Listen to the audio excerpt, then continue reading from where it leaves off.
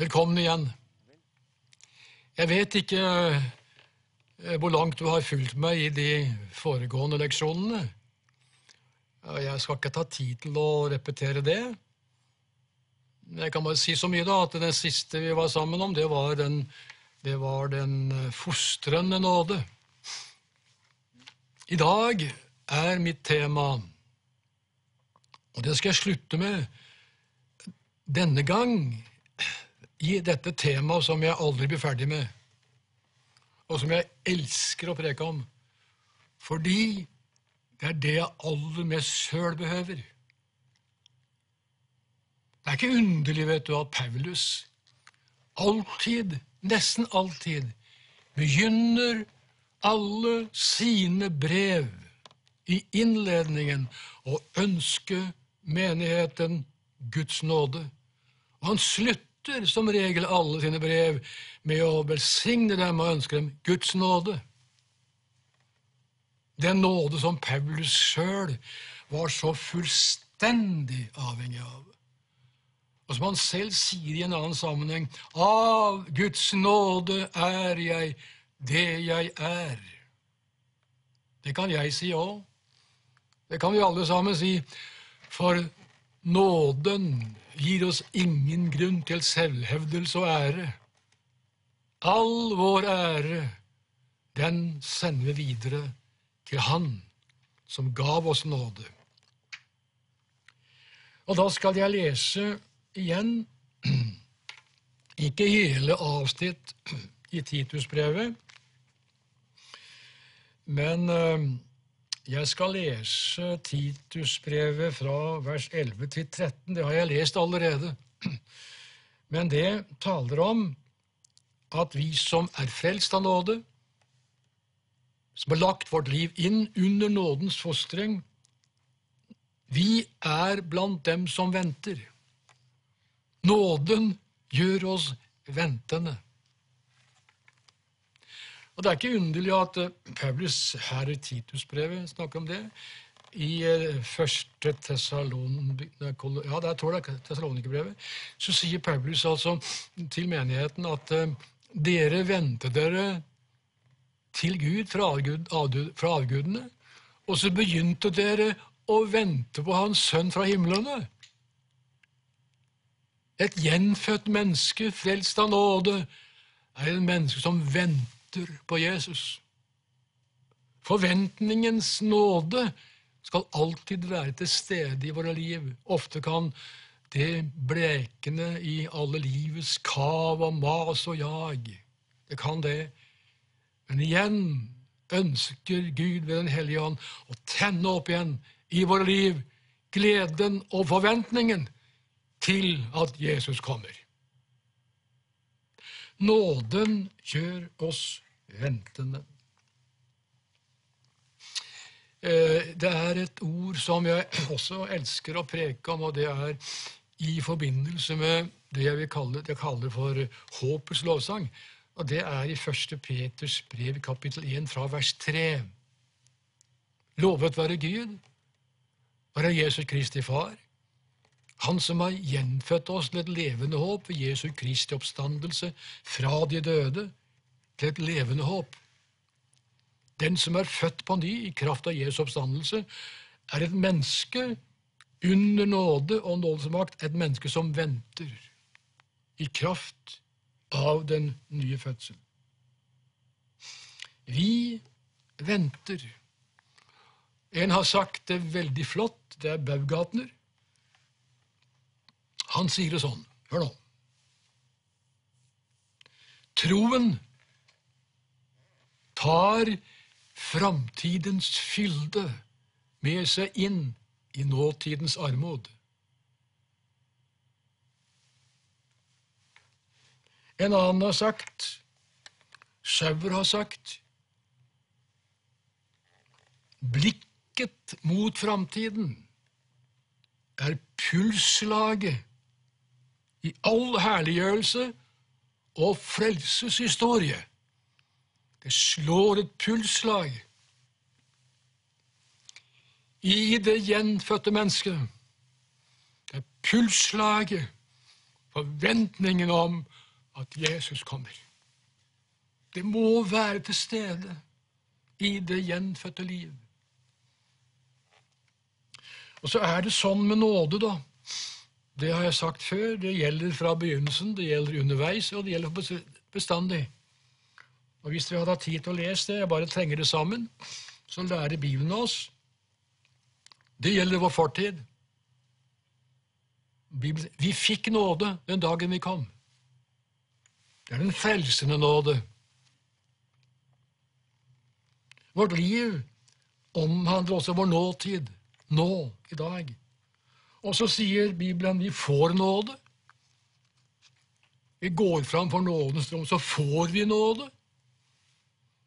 Hvilken nåde er det? Det er den helliggjørende og fostrende nåde som vi snakket om forrige gang. En nåde som fostrer oss. Vi får nåde. Og så gjelder selvfølgelig ditt og mitt liv, også vår framtid. Og da er det, som Peter sier i sitt første kapittel, vers 13, hør nå. Sett deres håp fullt og fast til den nåde som blir dere til del når Jesus åpenbares. Det er en nåde som skal bli oss til del en dag. Den dagen når Jesus kommer. Det leste vi her i Titus brevets 2. kapittel, vers 13 kanskje det var. Det taler om det salige håp, som er knyttet til åpenbarelsen av Jesu herlighet. Det er den vi er på vei mot. Og jeg sier igjen, blikket mot framtiden er pulsslaget, hjerteslaget, i all herliggjørelse og frelseshistorie. Nå lærer Bibelen oss, vi har vært innom det veldig mye i Romerne 5, men vi har bare så vidt streifet litt om de sannheter som møter oss der, men vi er ikke på noen måte ferdig. Ja, vi blir jo noen gang ferdig med det, tror jeg. Jeg har lest Rom 5 mange ganger, jeg ble ikke ferdig med det. Nei. Der lærer det 17. verset at den som får, og som mottar, nådens og rettferdighetsgavens overstrømmende rikdom, de skal leve, og de skal herske ved den ene Jesus Kristus. Og det er, som jeg snakket om før, det er å få del i det livet som er tilveiebrakt gjennom det verk som Jesus gjorde på Golgata. En sang som vi sang mye før, og jeg vet ikke om det synger så veldig mye nå. Jeg er jo etter hvert en gammel mann, og har sunget helt av en ungdom av. Der ble frelst som 12 års gammel gutt. Og det er denne sangen til liv jeg nå eier, som aldri kan dø. Og Kristus det evige liv fikk plass i mitt hjerte som spirende frø, har oppreist mitt nedbrutte siv. Ja, det sang vi før, og jammen behøver vi å ta det fram igjen og synge det i dag. Det er som Jesus sier da, som du også kanskje husker, da han møter Martha der ute ved Lazarus grav, og de gråter. Og så sier Jesus, jeg er oppstandelsen og livet. Den som tror på meg, skal aldri dø, og om han dør, skal han dog leve. Det er underlige ord som har sånn sprengkraft i seg, og en sånn dimensjon at jeg har jo lest det, ja, hvor ofte vet jeg ikke, men jeg synes ikke jeg er ferdig med det enda. Det er noe der som kaller på meg fortsatt. Vi er altså på vei mot det som venter. Det kommer en dag da nåden skal folde seg ut i sin fulle kraft. Det kommer en dag da vi er framme og vår nådesvandring er omme. Men da er vi framme også. Ikke bare framme når vi er hjemme.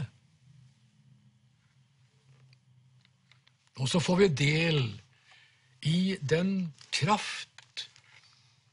Hvilken kraft er det som er virksom til slutt? Ja, det er faktisk den kraft som har vært virksom hele tiden. Som var virksom da du ble født på ny og frelst. Da var det oppstandelsens kraft som gjorde at du fikk nytt liv. Den samme kraften som Gud viste på Kristus, han reiste ham opp fra de døde, var virksom den dagen du ble frelst og oppreist fra de døde, gikk over fra døden til livet. Det var Guds oppstandelseskraft. Den som Gud viste på Kristus. Og hele tiden er det spørsmål om den. Og det er altså en kraft som ter seg virksom. Å være virksom også når Gud skal gjenopprette eller opprette det rike som Israel venter på, og som en dag snart skal være faktum. Men det er inne på det profetiske ord, og alt hviler på Jesu oppstandelse. Og så lever vi da, som Guds folk, som gjenfødte kristne, så lever vi i et spenningsfelt. Vi lever mellom, en har sagt det sånn, vi lever mellom Kristi oppstandelse, og så lever vi mellom den første oppstandelse. Og mellom disse to oppstandelser dreier det hele seg, for mellom disse to oppstandelser så skjer det oppstandelser hele veien, da mennesker blir frelst og reist opp til nytt liv. Oppstandelsens kraft, i kraft av Jesu oppstandelse, er virksom til frelse og forvandling. Og hele veien til slutt skal Guds oppstandelseskraft være virksom den dagen vi skal hjem. Og det er altså en spenningsfelt. Jeg er blitt forløst. Jeg har del i forløsningen. Jeg skal forløses. Og det dreier seg om den dagen da vi møter Jesus. Da forløses vi ifra alt det som har bundet oss til denne verden. Kan hende noen av oss kanskje må gå veien avkledelsesvei, som Paulus taler om. Det kan godt hende Paulus sier, jeg vil helst slippe å gå den veien, sier Paulus. Jeg vil helst slippe å dø, med andre ord. Jeg vil helst bli overkledd med min bolig fra himmelen, altså være med bortrykkelsen. Det vil jeg også. Men det får bli som Gud vil. Enten jeg lever eller jeg dør, så hører jeg Herren til. Uansett, jeg vet hvor jeg skal hen. Og jeg spør deg i dag, vet du det? Vet du hvor du skal hen? Det kommer nemlig en dag da vi skal møte Han vi tror på. Det kommer en dag, som Peter taler om, kapittel 4, vers 30 i Efeserbrevet. Det kommer en dag da han skal forløse sitt eiendomsfolk. Eiendomsfolket, kjøpt med Jesu blod, lever i Guds nåde, vi er på vei mot forløsningens dag. Den dagen Gud skal forløse oss fra grav, fra forgjengelighet, og forløse oss og frelse oss inn i sin evige himmel. Og hele tiden er det alt av nåde, bare av nåde, hele veien. Hele veien er det bare av nåde. Den dagen Jesus kommer og henter sine hjem, så henter han oss ikke hjem etter fortjeneste. Nei, han henter oss hjem av nåde.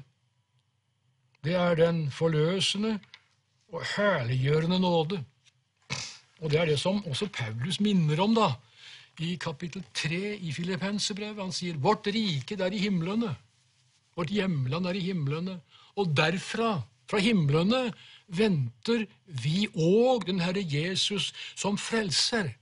Han som skal forvandle vårt fornedrelseslegeme, så det blir likt med hans herlighetslegeme. Alt etter den kraft som han kan legge alle ting under seg med.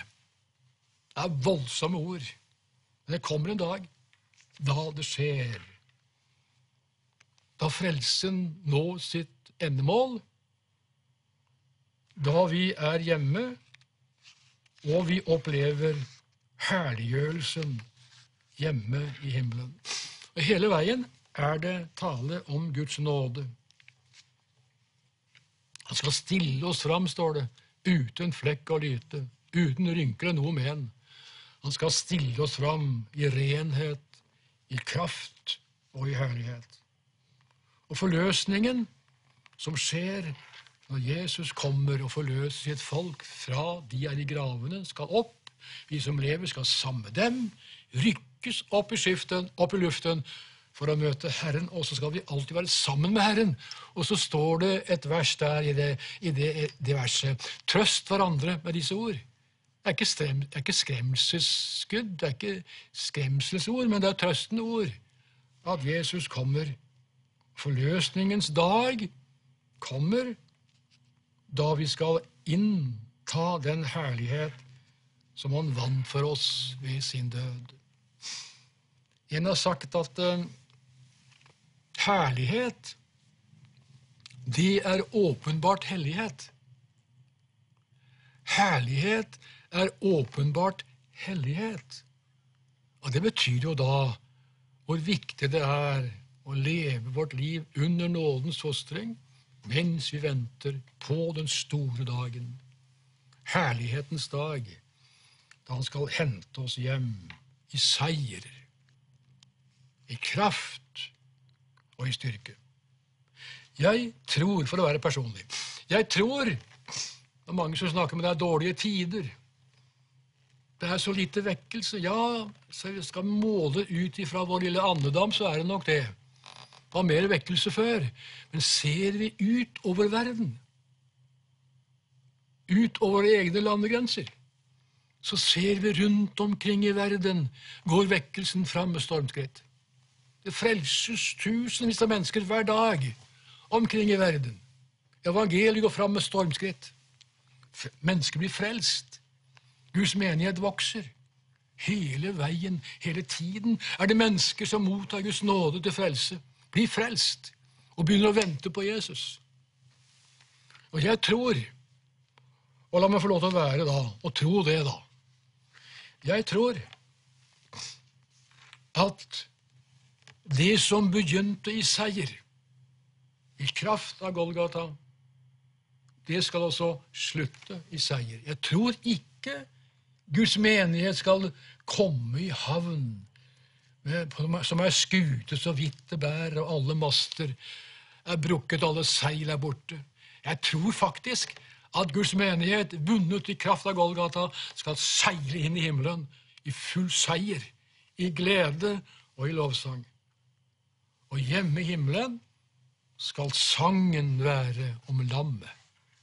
Alt skal være til hans ære, som har frelst oss og bevart oss hele veien. Så det er noe å se fram til. Og jeg er glad for at nåden gjelder hele veien. Hele veien gjelder Guds nåde. Jeg frelses av nåde. Jeg bevares av nåde. Og jeg herliggjøres av nåde. Har jeg tid til å si litt om forholdet mellom Aron og Melkisedek? Vi nevnte Melkisedek forrige gang. Aron står, Kristus var yppersteprest etter Arons vis. Men når Kristus presenteres som vår yppersteprest, presenteres han ikke som Aron, han presenteres som yppersteprest etter Melkisedeks vis. Og hva er forskjellen på Aron og Melkisedek da? Kort fortalt, etter Arons vis, så ligger tyngdepunktet i Kristi tjeneste i hans død. Der ligger tyngdepunktet som hans yppersteprest etter Arons vis i Kristi død. Men hvor ligger da tyngdepunktet i Kristus som yppersteprest etter Melkisedeks vis? Det ligger i hans liv. Så Bibelen sier at Melkisedek, kapittel 7 i Hebreerbrevet, sier han er uten dagers begynnelse, uten dagers ende. Det er Kristus, fra evighet til evighet. Og Kristus er adlet til å være, eller Melkisedek er adlet til å være et forbilde på Kristus.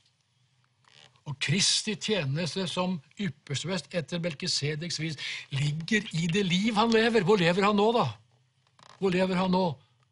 Ja, det taler Bibelen om. Han lever nå ved tronen. Hva gjør han der, da? Kapittel 7, vers 25 i Hebreerbrevet. Der går han i forbønn for sine. Der går han i forbønn for sine. Og tilbake til kapittel 5. Jeg har lest det før her i Rombrevet. Jeg skal ta med det helt til slutt, som forteller om det jeg sier nå. Kapittel 5 her i Rombrevet. Så står det, jeg skal lese vers 9 og 10. Jeg har lest det før.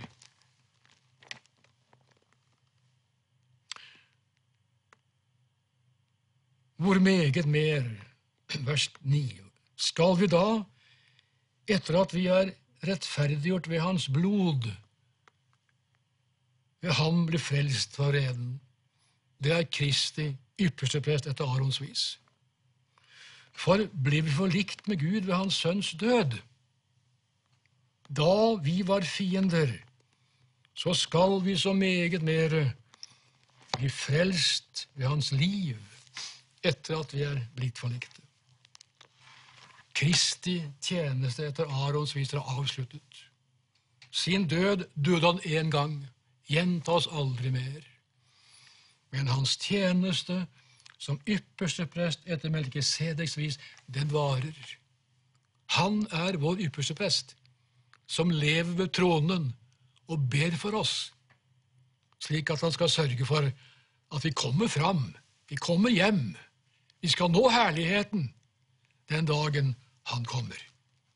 Så vi kan overlate vårt liv og vår framtid i hans hender. Vi kan regne med at den nåde som frelste oss, den har bevart oss og skal bevare oss videre. Og så skal den nåde bli oss til del den dagen Jesus kommer for å hente oss hjem. Hør, mine venner, det er herligheten som venter på oss. Herligheten som venter. En herlighet som vi aldri kan beskrive her nede. Kanskje helt til slutt personlig. Under forstandertid i Arendal, det er snart, ja, det er 55 år siden. Så besøkte en av våre brødre i menigheten. Han var syk, han lå på sykehuset, fullstendig forvridd. Sykdommen hadde brutt ned hele hans kropp. Bare en ansikt var normalt. Han ligger der med jernlunger for å puste. Han ligger der med kontinuerlig vakt ved senga si. Nødaggregat under senga, tilfelle strømmen skulle gå. Han ligger der. Men det var å møte han i hans sykerom, var å møte himmelen. Jeg besøkte han ofte. En av de siste gangene jeg besøkte han, så sa Roald til meg, «Jeg har drømt noe», sa han. Jeg kjente at min ånd ble løftet ut ifra mitt forvridde legeme. Det var i ferd med men jeg kjente at min ånd ble forløst og løftet opp på himmelen. Så sto jeg i porten, sa han, og så jeg inn i himmelen og herligheten, og så hørte jeg en sang og en musikk som jeg aldri har hørt make til før. Og jeg så et lysglimt av en herlighet som venter. Og jeg tenkte, endelig er jeg hjemme. Men så hørte jeg en stemme si til meg, Roald, du skal bare se det nå, du må tilbake igjen. Så kjente jeg, sa han, at min ånd vendte tilbake og forenet seg med mitt ødelagte legeme. Da jeg da våknet, så gråt jeg at jeg fremdeles var her. Men, sa Roald, det jeg har sett og det jeg har hørt, har tatt bort all frykt for døden. Ikke mange uken etterpå så vandret Roald for bestandig, og tilbake lå hans ødelagte legeme, men hans ånd var hjemme i himmelen. Dere, det er en ubeskrivelig herlighet som venter oss. Vi vil fortsette. Vi vil legge vårt liv inn under nådens makt, og vi vil fortsatt være på vei mot den herligheten Gud har kalt oss til. Vi skal nå fram hvis vi lar vårt liv være under nåden. Gud velsigne deg og hjelpe oss alle til det. Amen.